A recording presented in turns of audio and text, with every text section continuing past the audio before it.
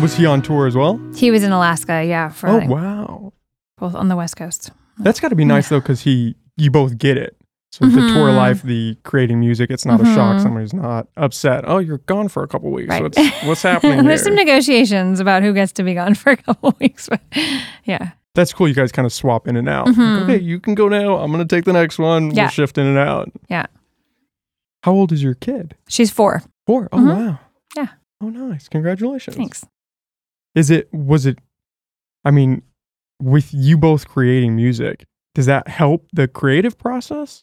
Where he kind of can play. Do you guys play together, or do you try to keep that separate? To both be musicians, or to have both be musicians? Yeah, in fact, we used to play a lot together, but a little bit less now with the...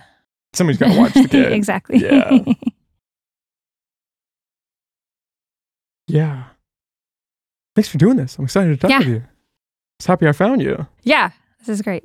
Do you like, with this tour, you created this album this year? It released in April? It was released in April.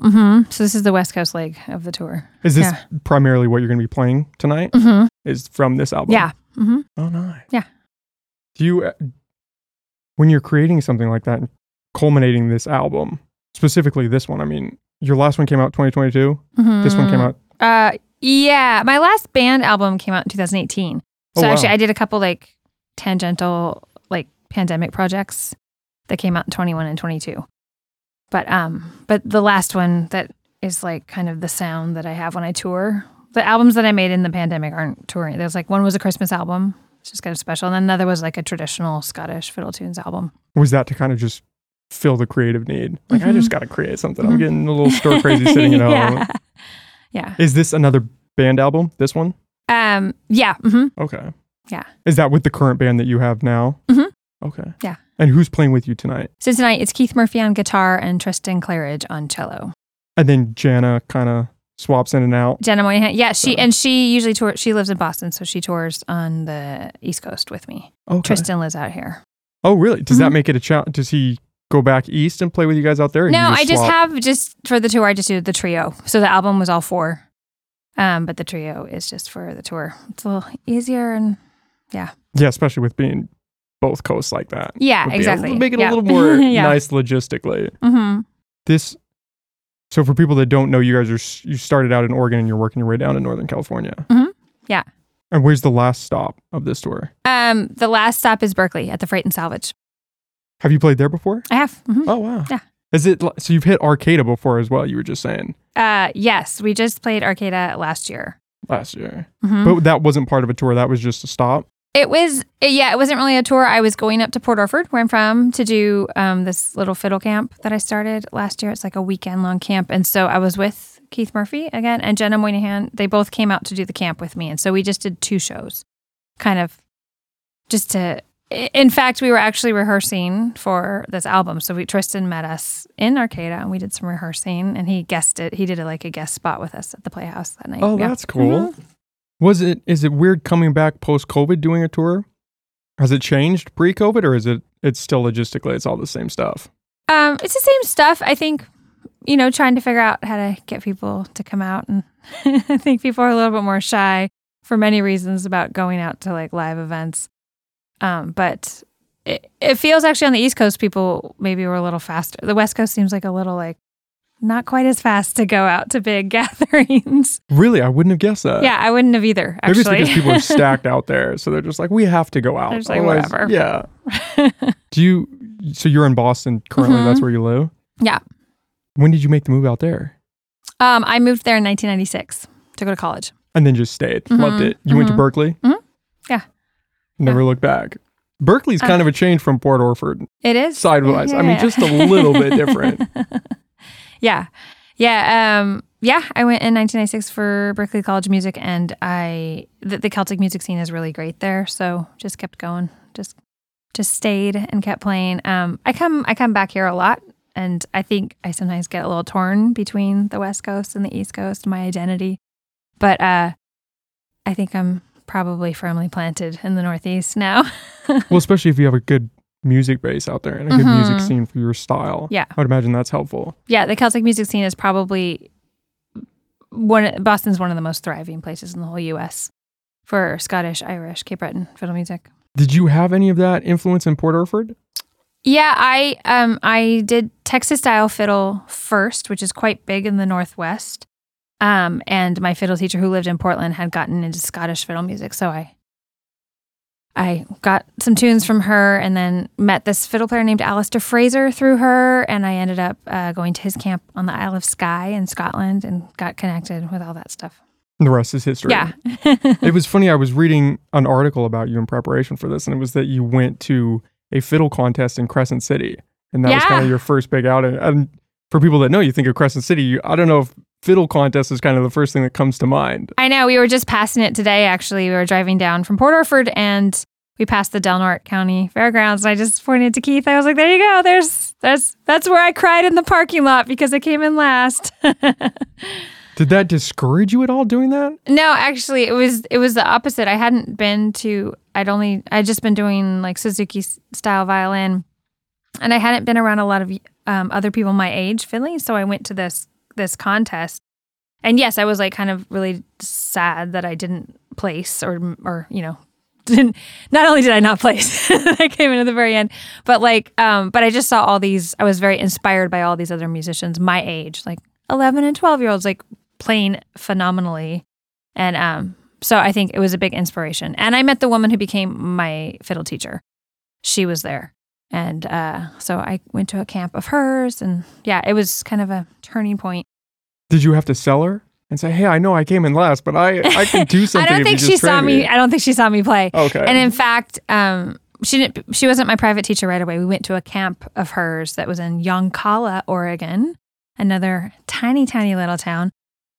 We went to that camp the next summer, and then my mom just asked her if she would give me private lessons. So that was in Portland. She lived in Portland, so we drove like 5.5 hours north to have lessons like 4 times a year. Yeah. Quite a drive. Yeah. And would do a lesson for a couple of hours, I would imagine. She'd give me like a 2 or 3 hour lesson. Like parents would drop me off. They'd go like shopping. Because when you live in these small towns, that when you get to like Portland or Eugene or wherever, you gotta you gotta go to Costco. You gotta go to the mall. Like, yeah. Is that why you're still kind of attached to the camp aspect? Is kind of giving back in that way? Yeah. And then Alistair Fraser, this fiddle player that I met in Scotland, his camp on the Isle of Skye was just life-changing. Like, it was like, we stayed up all night playing tunes and dancing. And so I think that I've never stopped going to camp since then. Like, I started teaching at them when I was 20. And I teach at like 6 camps now in the summer. Is it an instrumental process where you guys are kind of teaching them how to play, or just teaching them fundamentals?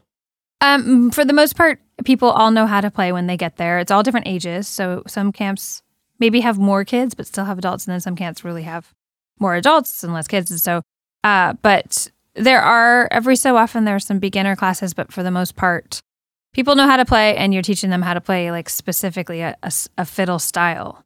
So like, I'll be teaching Scottish fiddle music or contemporary Scottish fiddle music, like teaching a tune and teaching all the stuff that goes with it. Kind of just breaking it down for them. Mm-hmm. And your initial start was classical music, right? Is that kind of where you began? Barely. Like, I did Suzuki violin for 2 years, which is classical, but it was such a short period of time. I would say most of my training, like that would have been in the Texas contest fiddle scene, which places a strong importance on technique, like classical. I would say Scottish, Irish fiddle music, like technique, maybe as far as like intonation and bowing and shifting. Like, that's not necessarily the most important part. It's like groove is really the most important part, I'd say, of Celtic music.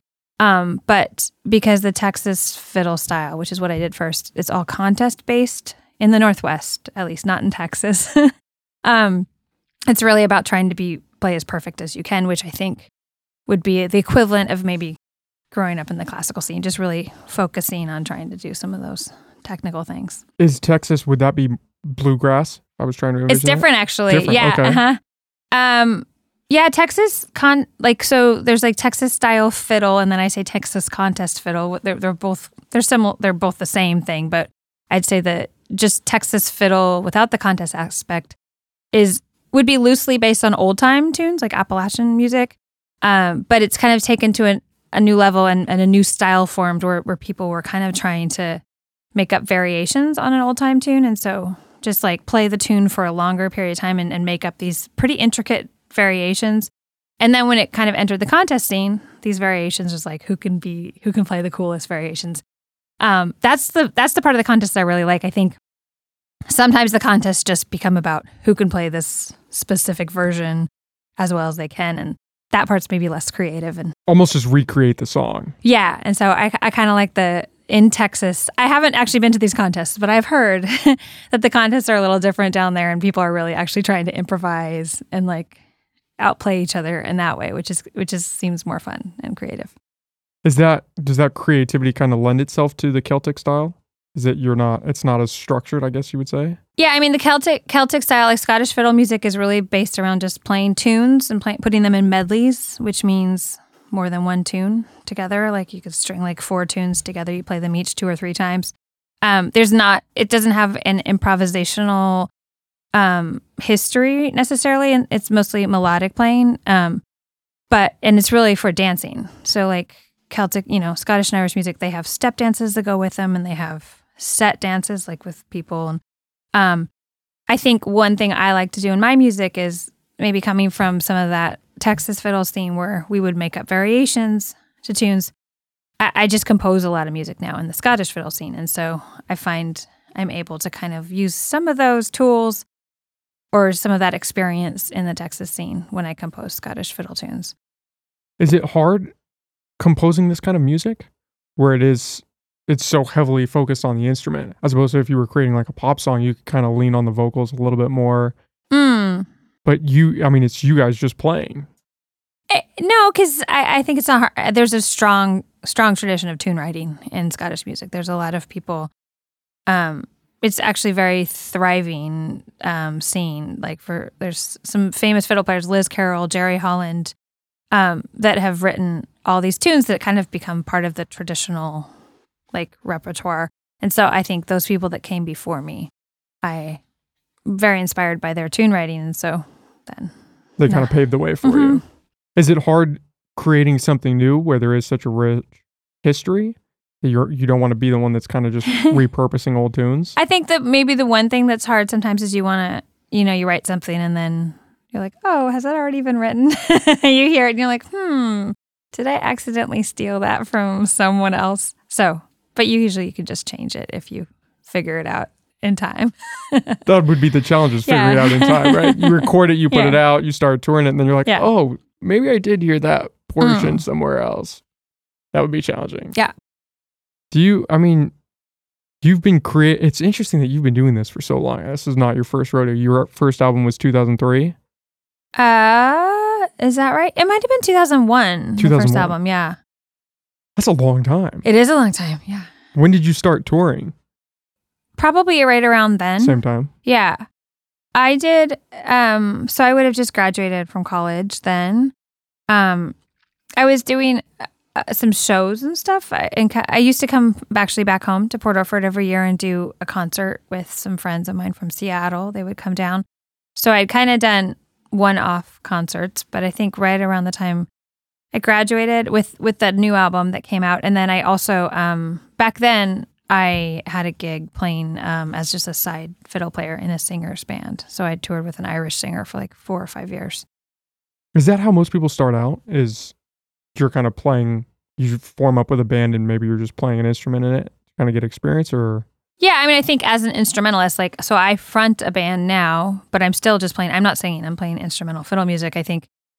But it was a nice thing to do, to tour with somebody who was, more experienced than I was, and was like, she was already like famous, and so that was really great actually, to get that experience of traveling, and she was very good at managing her band, and so I think I took a lot of that when I started touring with my own band. I was like, oh, like Kathy did it this way and this way, like this was great, like, so it was really nice. And also, when you're starting out, you're not going to get like really great gigs. So it's nice to have a really great gig playing for somebody else and to be able to kind of contribute in that way. And have a little stability. Mm-hmm.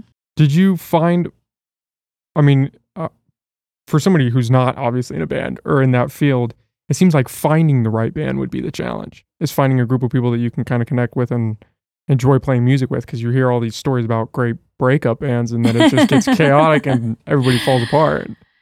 Yeah, like well, I was at Berkeley, and so fortunately I met You're surrounded by people. Some great musicians. Yeah.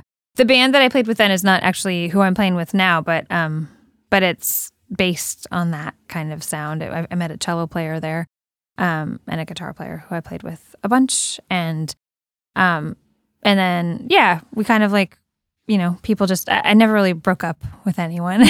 We just had different projects and stuff, and then I met actually the guitar player that I play with now, Keith Murphy. I met maybe in 2004 as part of another group that we were both playing in. And we really hit it off. And then it's fun because Tristan is from out here. He's from just like he lives up on the Salmon River somewhere west of here. East. I do this all the time now. I used to, when I moved to the East Coast, I forget that East is away from the ocean now again. You can tell that that's right, having identity problems here. Anyway, Tristan and I had grown up in the Texas fiddle scene a little bit together. He was a lot younger than I was, but it's been fun. He only just started playing in my band in 2018. So that's newer, but it's based on this sound that I had before. Is that how you're basing it off of the people that you're picking? Is it ability, or is it more similar style and pursuit of that style? It would be all of those things. Yeah. Obviously, you don't want Tristan's somebody that doesn't know how to brilliant, play. like he said. Yeah. So, but we also like really gel well together stylistically. Which is probably 90% of it. Yeah. It's all in there. He grew up around here. Is there a pretty good music scene of fiddle playing here locally, or in this area of Oregon, Northern California? He grew up in the Texas style scene. I'm sure there's a great bluegrass scene too. I don't know as much about the bluegrass scene, but the contest scene, there's just Texas fiddle contests all over around here. Like there's one in Red Bluff, and I used to go to one in Redding, Crescent City. I went to one in like Canyonville, Oregon, and they're just kind of So all you were over. hitting the scene for a while. The contest. The contest scene. Yeah. It wasn't a one and done. No. It's kind of like a thing. You go to like 4 or 5 contests a year, and then the nationals are in Idaho. And Tristan has won that several times on fiddle. He's playing cello in my band, but he's won the national fiddle contest like 1,000 times or something. Like He's pretty seasoned. Very seasoned. Is that a lucrative way to make money, traveling from contest to contest, or is it just it pays for the contest and then you can go to the next one? Oh yeah, I guess. Well, so I didn't win the Texas contest that much, and I was really only a kid when I was doing it, so I wasn't really doing it to make money. But it's true. I think these days, yeah, you can make some money at it. I think ultimately, like doing concerts is a better thing. Yeah, that would seems like that would be the pursuit. Is okay. Yeah. Let's get to concerts when we can do that. Yeah. Then you also competed in some Scottish festivals or contests. Mm-hmm. Was that in the States? Yeah, those are all in the States. Yep. Pretty similar scene to the Texas fiddle. Actually, very different scene. Not as competitive. Not as many people. Actually, I think there's a strong within the Texas fiddle community. There's a strong community of contest. Like the contest is a major component of Texas style fiddling. Scottish music, there's many Scottish fiddle players who have never competed. So it's just kind of this other thing that is also there. And I won in Oregon, and then I flew to the East Coast, and I won the national junior contest. But for like comparison, when I won the national junior contest, there were like 8 people I was competing against. They had all been invited because you had to like win a regional. But the Texas fiddle, there's like 80 people, and like they have 4 rounds, and they cut a bunch of people the first round, and there's like 5 judges sitting in another room. They throw out the high and the low scores. Scottish, there's like 3 judges sitting right in front of you. Like, so yeah, it's just a very different scene. Different feeling. Mm-hmm. It seems like it'd be a little less pressure.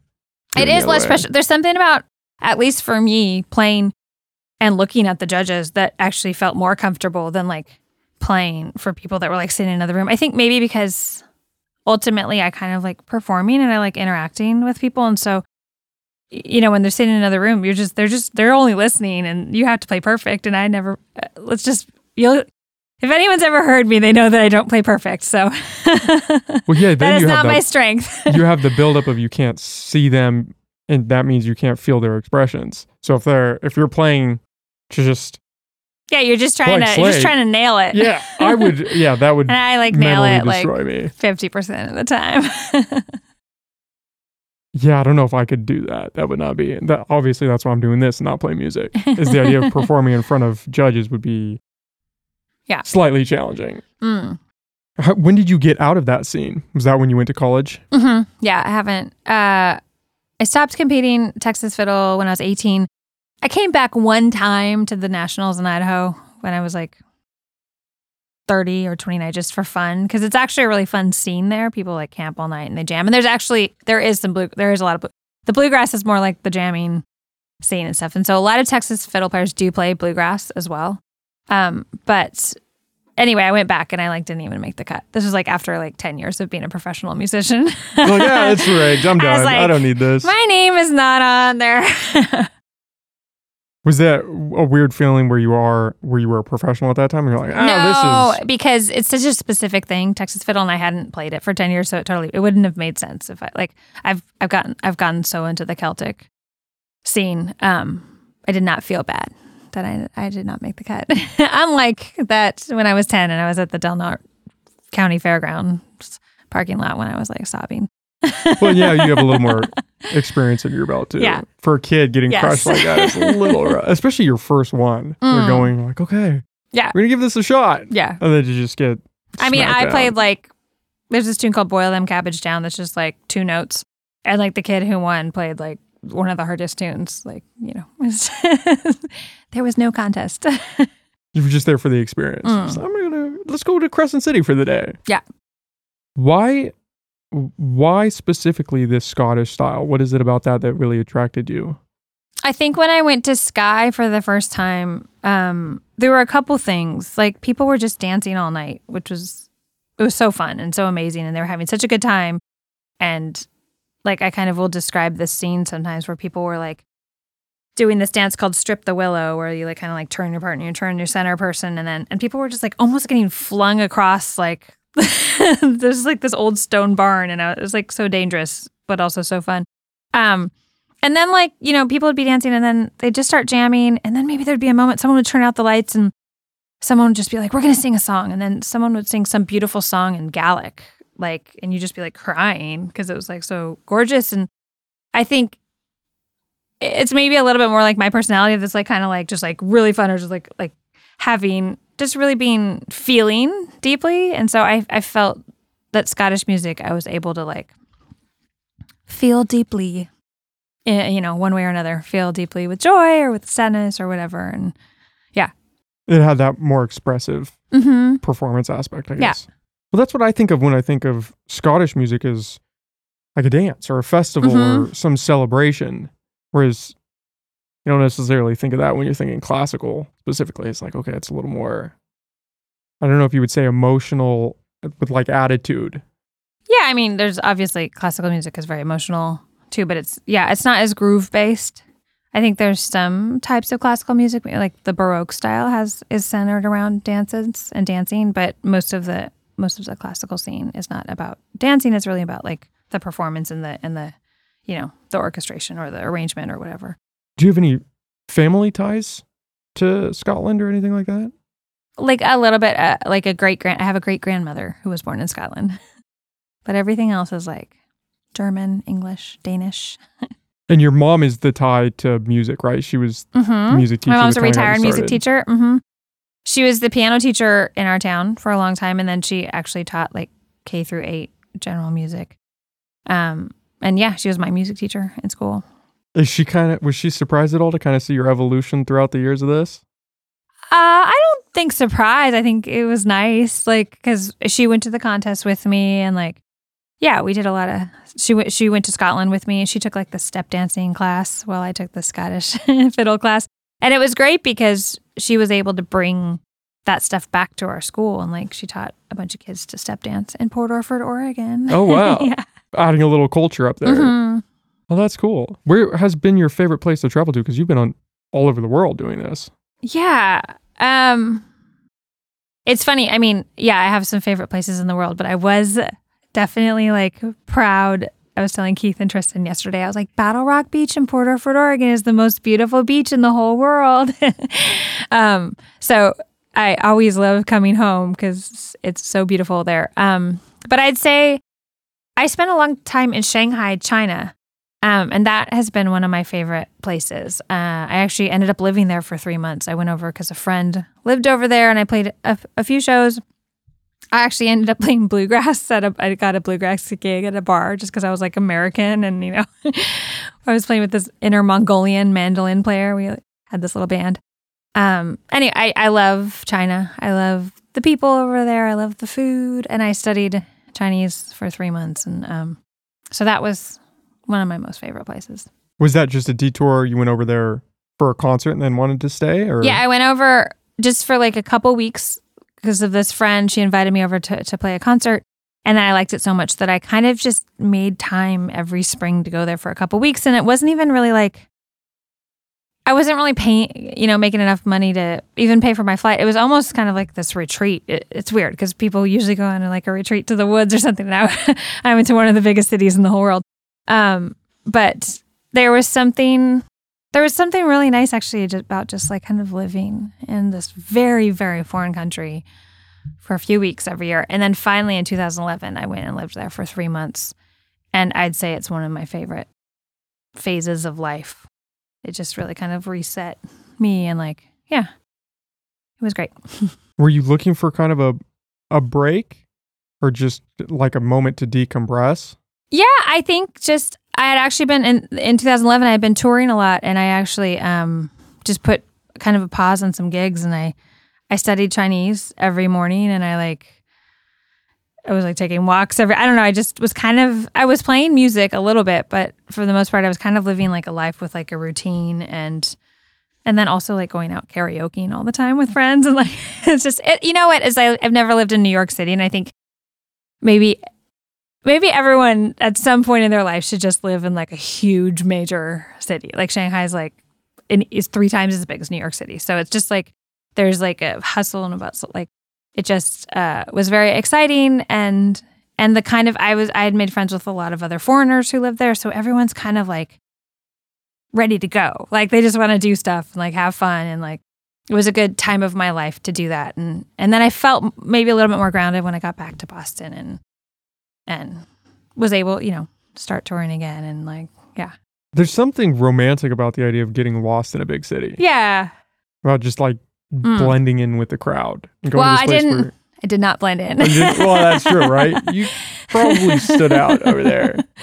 Yeah, that was fun. I feel like most of my life, I do blend in and China is one place that, and it was so funny because I would, I'd want to try speaking my Chinese and no one would speak to me in Chinese. Like they would all like, there's no way she knows any Chinese. I mean, I didn't know much, but. Well, Mandarin's a hard language. That's what you were studying out there? That's a hard language to learn. Yeah, it's hard. So they were just like, okay, let's go. I mean, they probably couldn't understand me when I tried talking anywhere. I was like, like saying it really slow. Like, yeah. Did they speak a lot of English in Shanghai? Enough to get around? No. People do not speak much English there. But I was hanging out with a lot of people who were either Chinese American or people who did speak. A couple of musician friends of mine who are Chinese, and they've lived their whole lives there, but they've been around a lot of foreigners. So they spoke some English. So it would be like Europe or something where like people speak English as well as we do. Yeah. But I learned enough Chinese to be able to get around. Like I could talk to cab drivers and I could like buy stuff and I could order food and things like that. By day to day. Yeah, it was all like very basic things. But I started learning the city really well, and my section of the city I knew very well. So, if the cab driver started going the wrong way, I'd be like, right turn, okay, yeah, stop here. Yeah, yeah. And were you practicing at that time, or you weren't really doing a lot musically? I brought my fiddle and I was practicing. I would say I was not doing as much musically that that section of time. Then, but I still wrote some tunes. And then I think actually maybe the more exciting thing was that when I got back, I was feeling very inspired and I wrote tons of music when I got back. So I actually made an album after that trip called Dot the Dragon's Eyes, which is actually a Chinese, it's like a proverb. It's Hua Long Dian Jing is how you say it in Chinese. And it comes from the story of an artist painting the picture of a dragon. And the last thing he does is dot the dragon's eyes. And when he does that, the whole thing comes to life.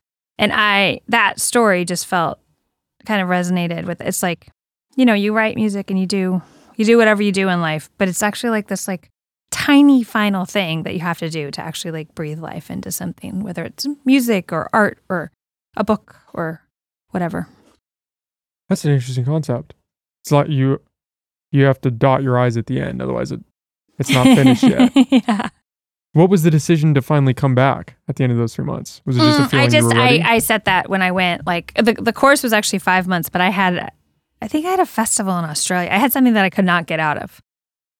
So I came home. I think I had a concert in Boston. I came home and did that, and then I immediately flew to Australia for a folk festival, which was like back and forth.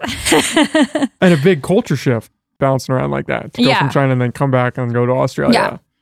Australia, I would have to say, out of all of my traveling, it has the least cultural shift to America, even less than like England. I feel like Australians are just kind of like sarcastic and kind of, making fun of each other all the time. It feels it doesn't feel American, but it feels like simpatico. Adjacent, like cousins. Yeah, exactly. Cousins to America. Exactly. Like, okay. Yeah. Huh. I mean, what a great way to travel, though, is just playing music. Mm-hmm. It's like, okay, where do I want to go now? How do you book your tours for that when you're going to go overseas? Is it where you want to go or where people want when you to go overseas, it's just because someone's asked me to come over there. Like, I haven't actually done huge tours. I've basically just flown places for a festival and then maybe added on a couple gigs. Or I do get asked to fly teach at a camp or something, like a workshop, like a week-long workshop. Do you enjoy is there a difference between the workshops and going out there to just do a concert in terms of how long you're staying? Yeah, I mean, the reason I like going somewhere to do a camp / workshop is that you're in the same place for a week and you're kind of hanging out with one group of people for a week, which is a really nice way to learn about, another country. It's kind of like if someone came here and they came to Northern California and they hung out with a bunch of folk musicians for like 7 days. That would be like just a really nice cross section, like, Americans. Like, so I think I teach at a camp every year in Germany. I've taught in India. I've taught in Australia. I've taught in Switzerland. So like, yeah, it's just a nice way to connect with people. I think it's really cool that you still do the teaching aspect. Mm-hmm. I think that's a great way to kind of connect, especially with people who are still progressing through it. Yeah. There's just a nice vibe at these camps where you kind of, you learn, teach during the day, but then you have all this nice community time. You eat together, you jam together, you dance together. It's just, it's fun. Are you pulling stuff from those experiences that you kind of apply to your albums as well? Almost like the same with the China situation? Yeah. Actually, 1 year after going to New Zealand, I wrote a bunch of tunes, and one of them, I kind of arrived in New Zealand for the first time, and I was just like, kind of like, it's like beautiful. And I was looking around, and I like, this person from the camp picked me up, and I was like, I'm so glad I'm here. I really want to see a kangaroo. And she just looked at me. She's like, oh my gosh, like there's no kangaroos in New Zealand. And I was like, oh, well, I didn't know that. So I wrote this tune actually. The camp I was going to is called SHISSF, SHISSF, Southern Hemisphere International School of Scottish Fiddle. And I wrote this tune called the SHISSF Kangaroo. And it just kind of reminds me of that car pickup where I like embarrassed myself. Take me to the kangaroos. Yeah. They're probably used to that though. They are, and I think that's what makes it worse. That's a good point. We are not Australia. But yeah, I have a lot of little moments like that and connections with people. It seems like that is just part of the processes. You almost have to live experiences so that you can pull them into your music. Because if you're not doing anything, you're not traveling, you're not experiencing something new, how do you find something to write about? Yeah, I mean, there's been sections of my life where I've done it. I've drawn inspiration from traveling, but I think you can also, like, I had a child like 4 years ago, like, and and even just having people in my life, like people that get married or people that have a kid or whatever. Like, I think these are all just life experiences. Life experiences that you can still draw from. And then sometimes I'm just like practicing a lot and playing a lot of traditional tunes that have already been written, and then I'm like, oh, I need to write a new tune that kind of sounds like this tradition. You can get inspired just by playing too. It doesn't have to be some thing that you go through or that you do or whatever. How do you build up your song? Are you starting with just a riff and then kind of honing that and seeing where that goes? There's different ways. Sometimes I'll play the piano and I'll sing the tune, and sometimes I'll just be jamming. Maybe I'll write the ending first. I often will record like in a voice memo, and then I'll just kind of go back. Maybe I'll just play for a while, and then I'll go back and be like, oh, that sucks. That's good. Like whatever. Like, so there's a lot of different processes, and different tunes have different journeys. When you're recording into your phone, are you kind of humming the tune into that, or you're actually playing into your phone? I'll do both. I think I'm humming if I'm playing the piano, because sometimes that would be a more chord-based tune that I might write, where I'm actually like playing chords and singing the melody. But the ones that I write on the fiddle would be more kind of melody-driven. Okay, well, Hanneke, thanks for coming on and chatting with me. Yeah. Do you want to plug your show tonight, where people can find you, your next few shows? Anything else you want to add? Yeah, we're playing, as I was saying, this is our 4th show. We're playing at the Arcata Playhouse tonight at 7 p.m. I love this venue. I've played here 10 times or something. There's a bunch of fiddle camp friends that live in Humboldt County, so hoping to see some of them tonight. That's tonight at 7 p.m. with Keith Murphy and Tristan Claridge. And then we're doing a couple house concerts. We're doing a house concert in Santa Rosa tomorrow night. And then we're playing the Nevada Theater in Nevada City on Wednesday. And then we're playing the Freight and Salvage in Berkeley, California on Thursday. And the Berkeley one, that rounds out the tour for you guys. And then you're heading back to Boston? I'm actually driving back to Port Orford. I'm doing a little fiddle camp, very like a mini camp next weekend in Port Orford. And then I will fly back after that. And if people want to sign up for the camp, can they still? The camp is actually sold out. It's full. Oh, good. Yeah. But yeah. Okay. That one's awesome. full. Well, thank you, Hanneke. Thanks for doing this. Yeah, thanks for having me.